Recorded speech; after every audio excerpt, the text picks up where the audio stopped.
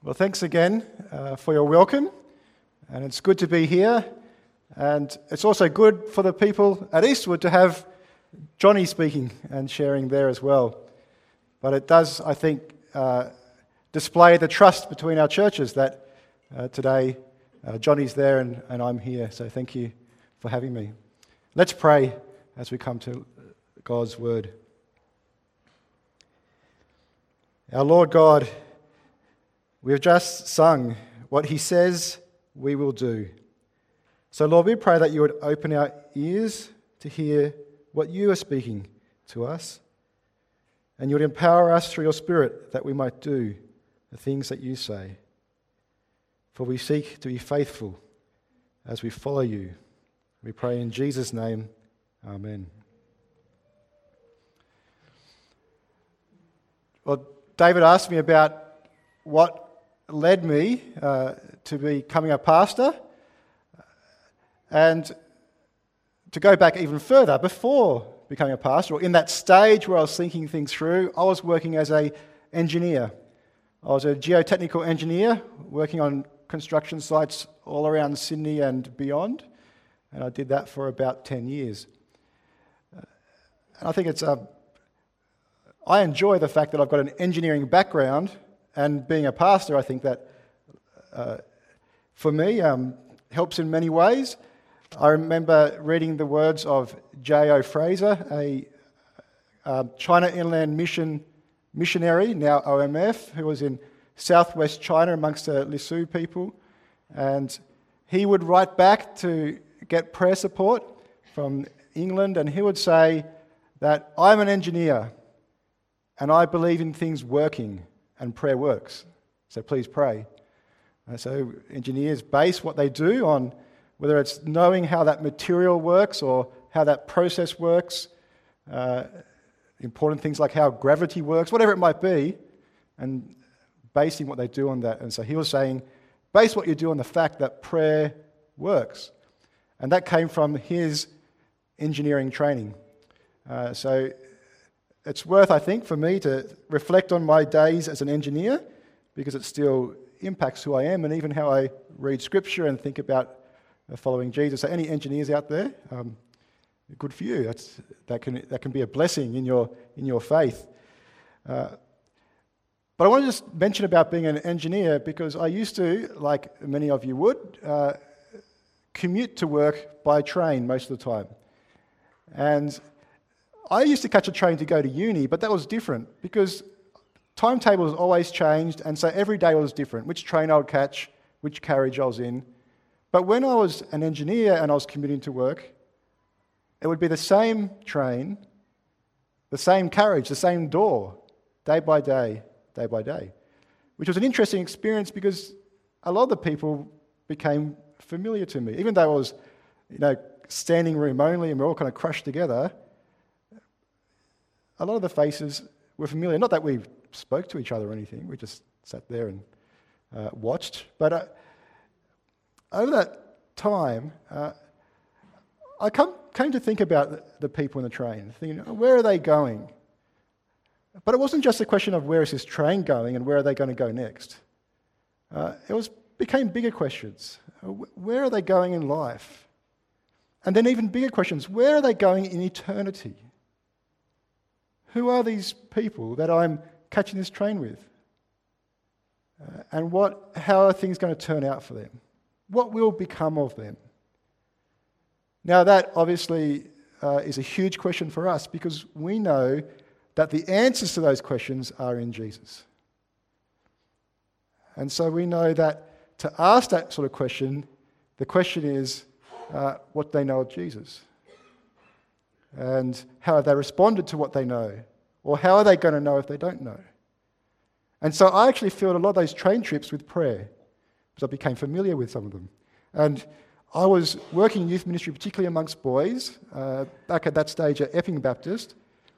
And so I made the focus of my prayer be the boys on the train. So often the boys heading off to school, and so I decided to pray for them. And I wonder what has become of them. Not just what happened after school and where they might be working or living.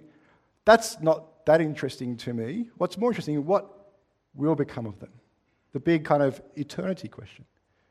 That's an important question for me. It's a question that I remember coming to my mind another time, and that was when it was New Year's Eve many years ago when I was with a group of friends at Bradley's Head. Bradley's Head, it's that little headland that, well, it's kind of a long headland that comes down from near where the zoo is at Mossman, and you have a really good view of the harbour and the bridge and the city. And we were there, and if you've ever been to the city on New Year's Eve, there's a lot of waiting. So you have to get there to get your spot. I wasn't the early people. Some other friends went earlier and got the spot. We came a bit later, but even then, there's one lot of fireworks and there's more waiting around. At one stage, I walked down into this little, it's kind of a little wharf or jetty type thing at the end there, and I was looking at the city and I was thinking, there are so many people here. This is a big city we live in. What's going to become of people? Where all these people who are celebrating tonight, have they heard about Jesus? What are their thoughts about Jesus? What will become of them? I want you to have that question in mind. What will become of them? Because I think that's a question that is worth having in our mind as we come to Isaiah chapter 2. But beforehand, let's go to Isaiah chapter 1 to see where this question is set up. Isaiah chapter 1 is, I guess, starts a bit like a courtroom drama because it begins in verse 2 with God calling people to hear a case. He's like the prosecutor. He says, "Hear me, you heavens, listen, earth, for the Lord has spoken." So God is calling all of creation to hear because he has a complaint against his people. He has a complaint that his people who he has raised up, who bear his name, have forgotten him. They've rebelled to the extent that they don't even know who he is anymore. Now we know that actually happened time and time again in the history of Israel and Judah. Remember the story of Josiah, that even the book of the law was lost and forgotten, and when it was found, it was, what's this book of the law? Let's find out what it is and read it. They'd come to the point where they had even forgotten who God is. And so, through Isaiah, God is bringing a message, a bit like a prosecutor, a complaint that needs to be dealt with. He goes on to say quite a few things about the state of the people of Judah, and particularly focusing on the city of Jerusalem.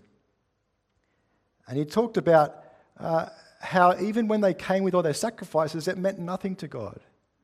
Because their sacrifices weren't done knowing God. It wasn't an act of worship, it was just something that they had inherited. And they did. But in the meantime, they had blood on their hands. They were a violent people, an oppressive people. And I think particularly, and it comes through in other parts of Isaiah, there's a real focus on those who have the power, whether it's those in religious power or civic power, who have the ability to really oppress others, take land off people, force people to live a hard life while they get an easier life, while they get richer and more powerful. And that was the state of Judah.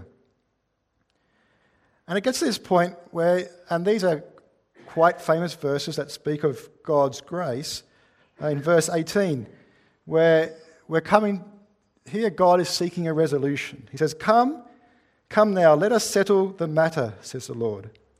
Though your sins are like scarlet, they shall be white as snow. Though they are red as crimson, they shall be like wool. You may have heard those verses speaking about the stark difference between our sin and then our cleansing through the grace of God.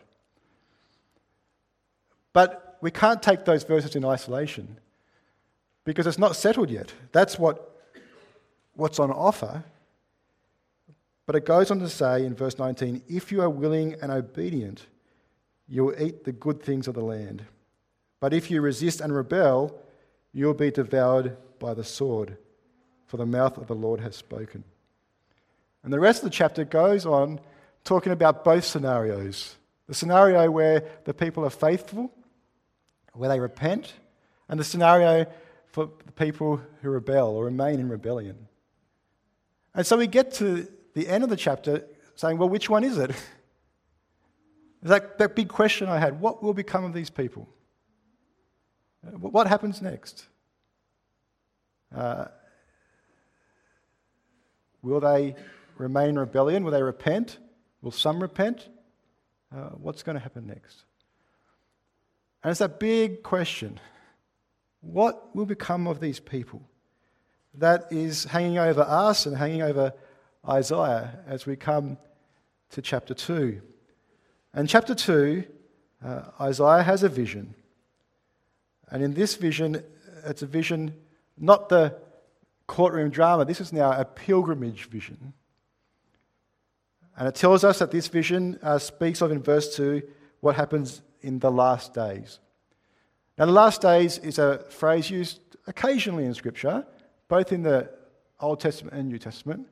In the Old Testament, looking forward to a time where God kind of decisively acts in history in a way that changes things forever, particularly changes forever how we know God and relate to Him.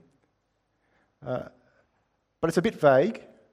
But then in the New Testament, it actually speaks about it a few times that in these last days, this idea that now that Christ has come, we are in that time of God's decisive, kind of world-changing, history-changing moment where God relates to us in a way that is new.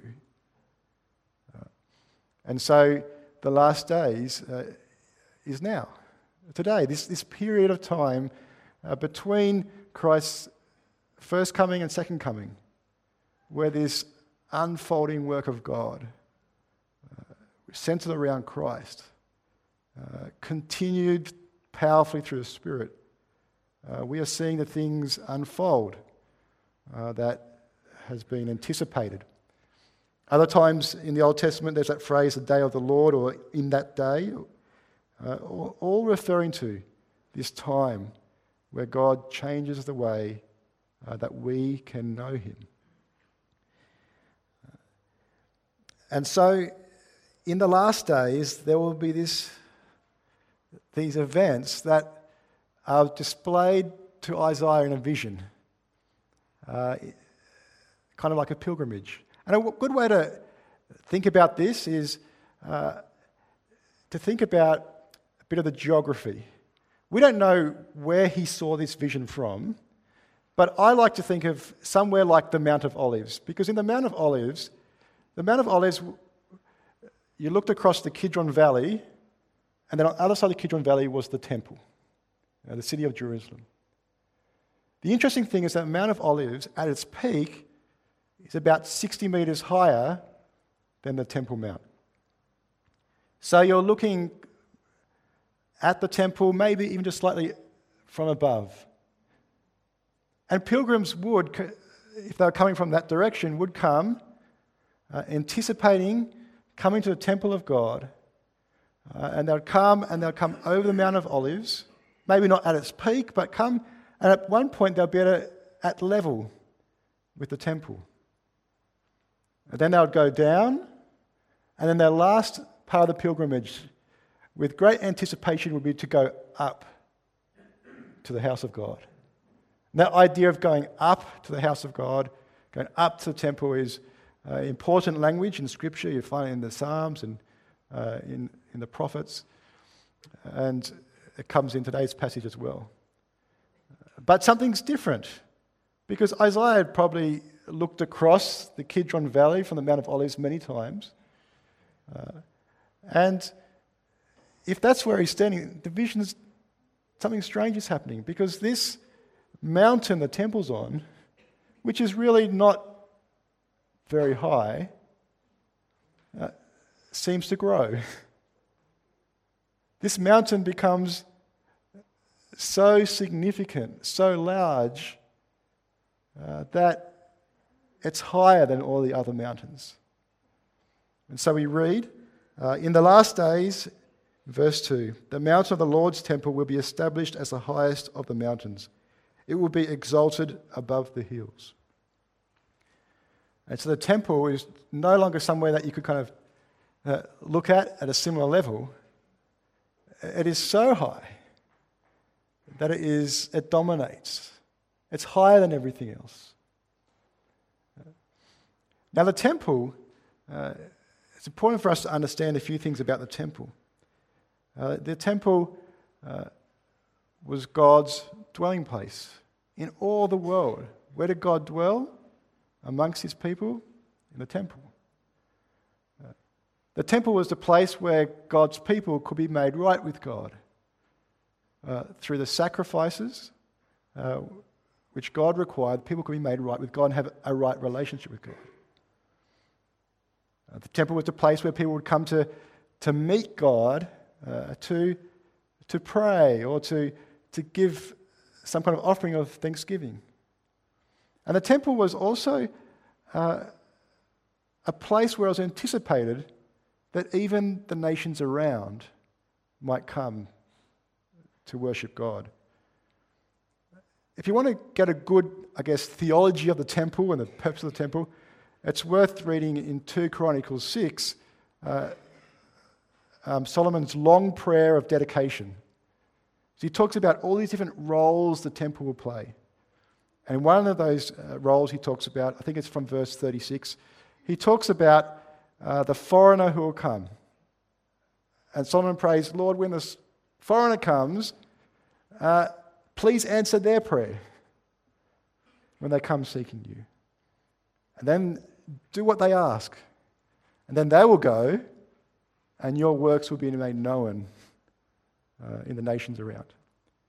So this sense that the temple would have a significant role in God being known beyond the people of Israel and the people of Judah. And so here he is,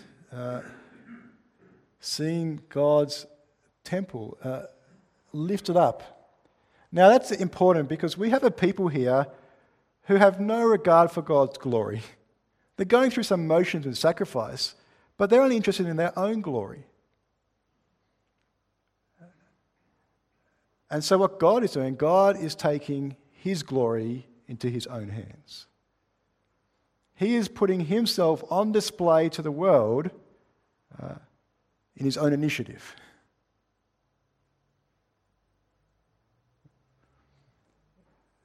It wasn't that often that people got to see the glory of God because the temple had these different places you could go depending on who you were, and there was that one room, the Holy of Holies, or the most holy place, where only rarely on the Day of Atonement would one priest go in with the blood of the Lamb. So it's easy to forget the glory of God. They weren't meant to. They were meant to sing about it and tell the stories. Actually, it wasn't meant to be easy to forget, but if it's all about what you see, maybe they were disappointed at times.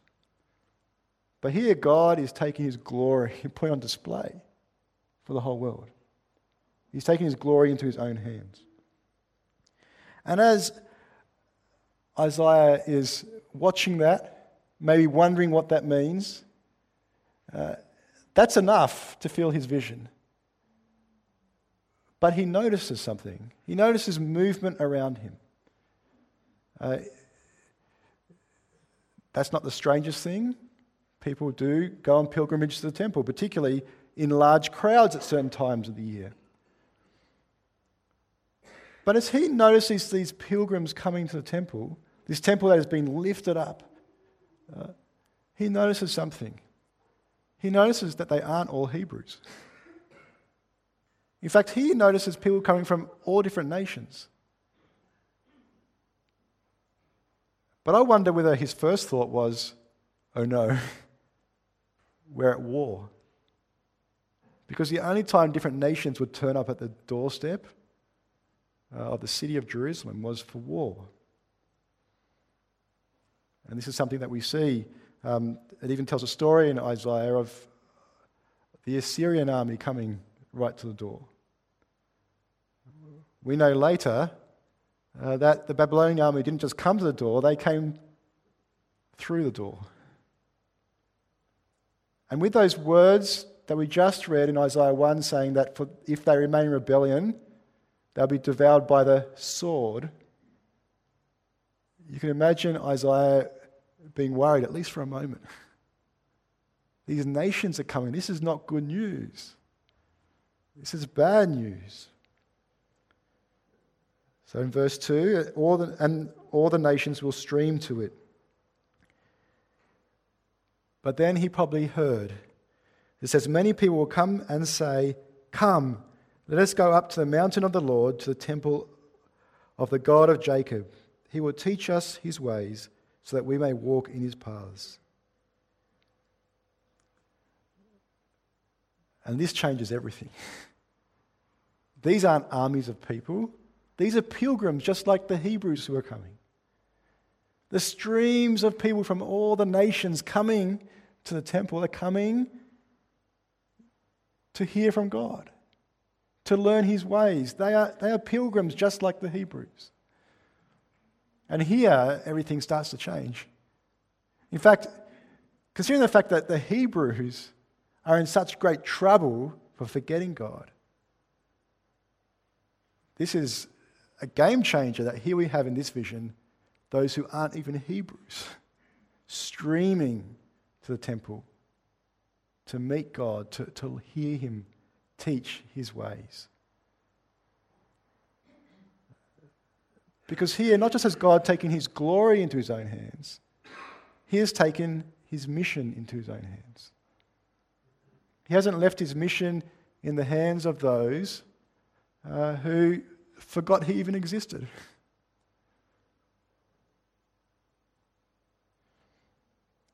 And so we see this, I guess, this fulfillment of what Solomon prayed about. That the foreigner would come seeking God. But it's not just the isolated pilgrim. There are great numbers coming, streaming. And then the picture is that the law will go out from Zion, the word of the Lord from Jerusalem. So as people come, the word goes out. As people come to worship, to come to hear from God, the word goes out.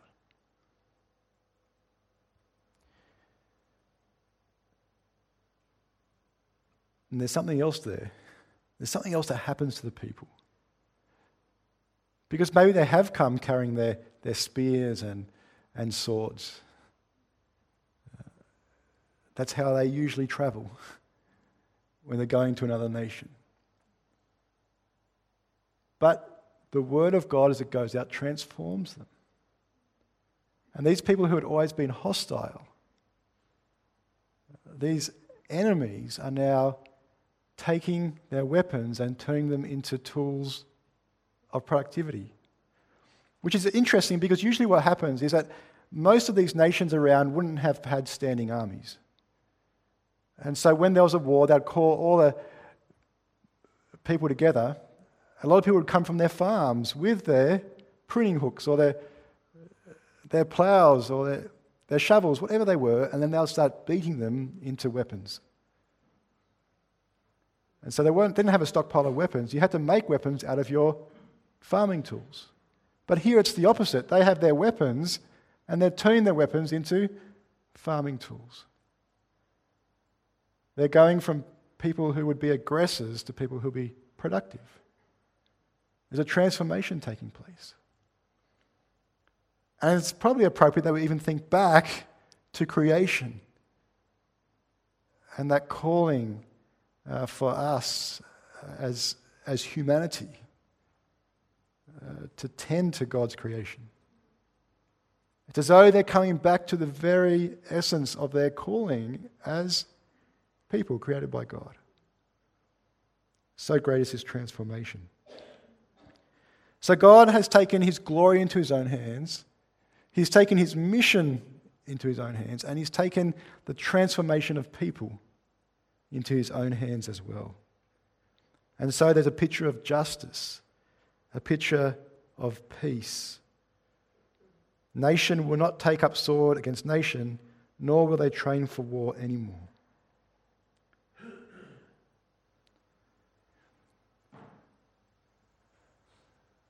This is the last days. This is today. Now, by putting this vision today, we can see problems, can't we? We see people creating weapons and training for war. We see a lot of people taking no interest in God. We see the word going out, but we also see places where the word isn't going out. So how is this come about in the last days? Well, firstly, when we're in the New Testament, in the New Testament era, and we're thinking about the temple, we need to think about Christ. Because Christ is the one who fulfills the function of the temple. He is God with us. God's dwelling place here. He is the one, by coming to him, we are made right with God. So, I guess, specific is this, that he actually becomes the sacrificial lamb.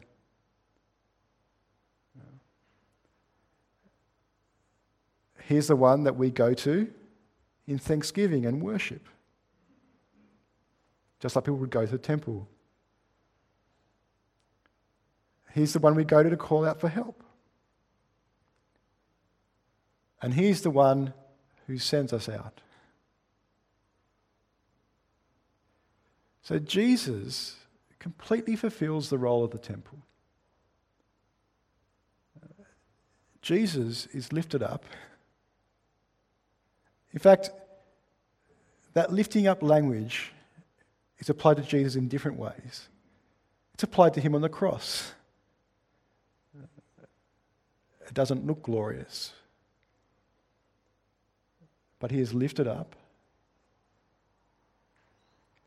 And Jesus is lifted up in his resurrection, which is definitely glorious. Jesus is lifted up as he ascends to the Father's side. And he'll be lifted up again in his return. And we know that in his return, that will be the point where every knee will bow, every tongue confess that Jesus Christ is Lord, the glory of God the Father. Where this vision will be seen in its complete way. But because Jesus takes this on, because God takes these things into his own hands in Christ, he can then give it back to us. Because the role of the temple is fulfilled in Christ, he can then pass it back to us. And so us as the church are glorified in Christ. We are lifted up. Again, that glory is not always obvious to the world, just like when Christ was on the cross. But there are times when it is very obvious to the world, when Christ is risen again. But the glory of God dwells amongst us, in us, because we are in Christ. And just as God took the mission into his own hands, and Christ has shown that through all the ways that he pronounced and displayed the kingdom of God in his earthly ministry, he then sends, go into all the world, make disciples of every nation. So he hands to us the mission of God because Christ has taken the mission into his own hands. And because we are in Christ. And the transformation of people, something that everyone is always trying to do, change people. Well, that transformation has come through Christ. And now he hands that onto us. Through his teaching, calling us to a way of living that displays his love in all that we do.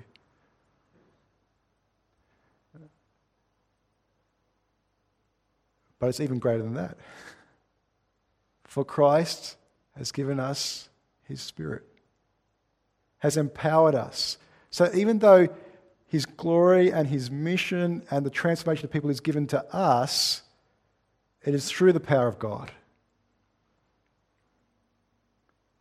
It's not like the people in chapter 1 who just forgot about God.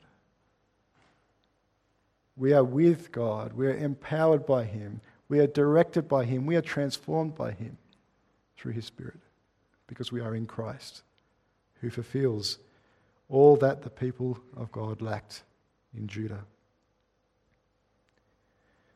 And then this leaves us with that last verse, "Come, descendants of Jacob, let us walk in the light of the Lord."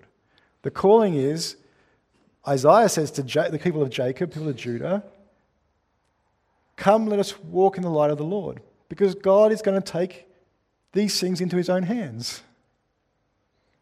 And we say it to each other, let's walk in the light of the Lord, because God has taken these things into his own hands. We spend a lot of time, I guess, worrying about how we might spread the good news of Christ. We spend a lot of time worrying about, are we displaying the glory of God? How can we display the glory of God in this world? We spend a lot of time worrying about, how can we change people?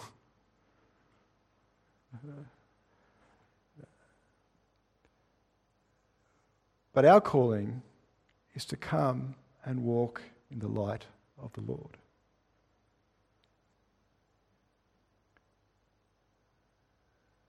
Because as we, like Isaiah, fix our eyes on him, we will notice that movement around us, that God is bringing others to himself. And so evangelism isn't something where, I have to kind of get it within myself, how am I going to do this? Rather it is,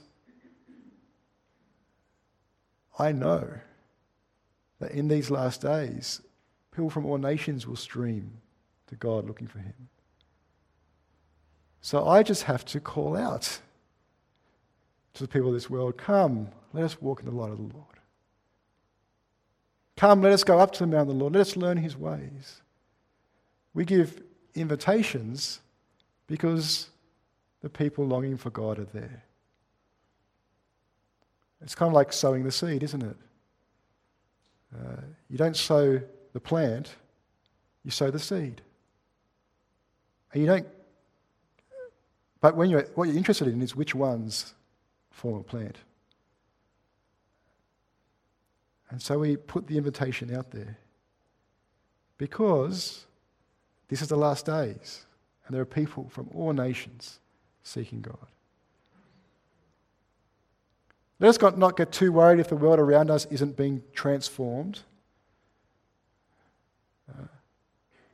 Rather, let's put the invitation out there. Amongst all the injustice, all those who don't want peace, all the violence, and say, let's walk in the way of the Lord. Let us go up to the mountain of the Lord. And as we do that, we start turning our weapons of war into tools for productivity. And those others who are coming, wanting to seek God, will see that that's the way to do it. And as we come to God together, more and more weapons of war will be turned into tools for productivity.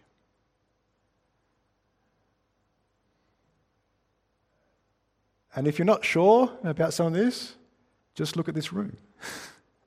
This room proves that we are in the last days, doesn't it? For we are here from many nations seeking God.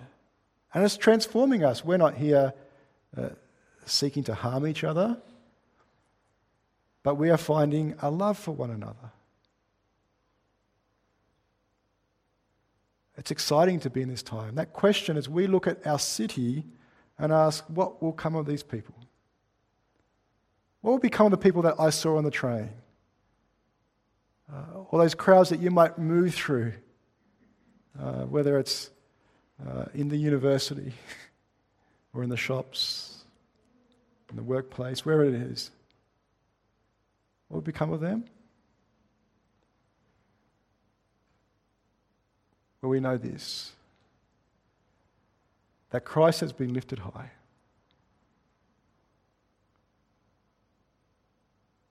That we can invite people to come and look to him and say, come, let us go. Sadly, not everyone will. But just like fishing, as Jesus' disciples learnt, you just have to put the invitation out there and walk with those who walk in the light of the Lord. So I was excited to hear that you're going to be sharing stories about those opportunities to share the good news of Jesus with others. So I'd encourage you, don't spend a lot of time being too worried about words and things like that. But as you consider this, marvel at the fact that there are people who, because Christ has been lifted up, will come to know him. Wonder at the fact that there are people around us whose lives will be transformed. And just keep putting the invitation out there.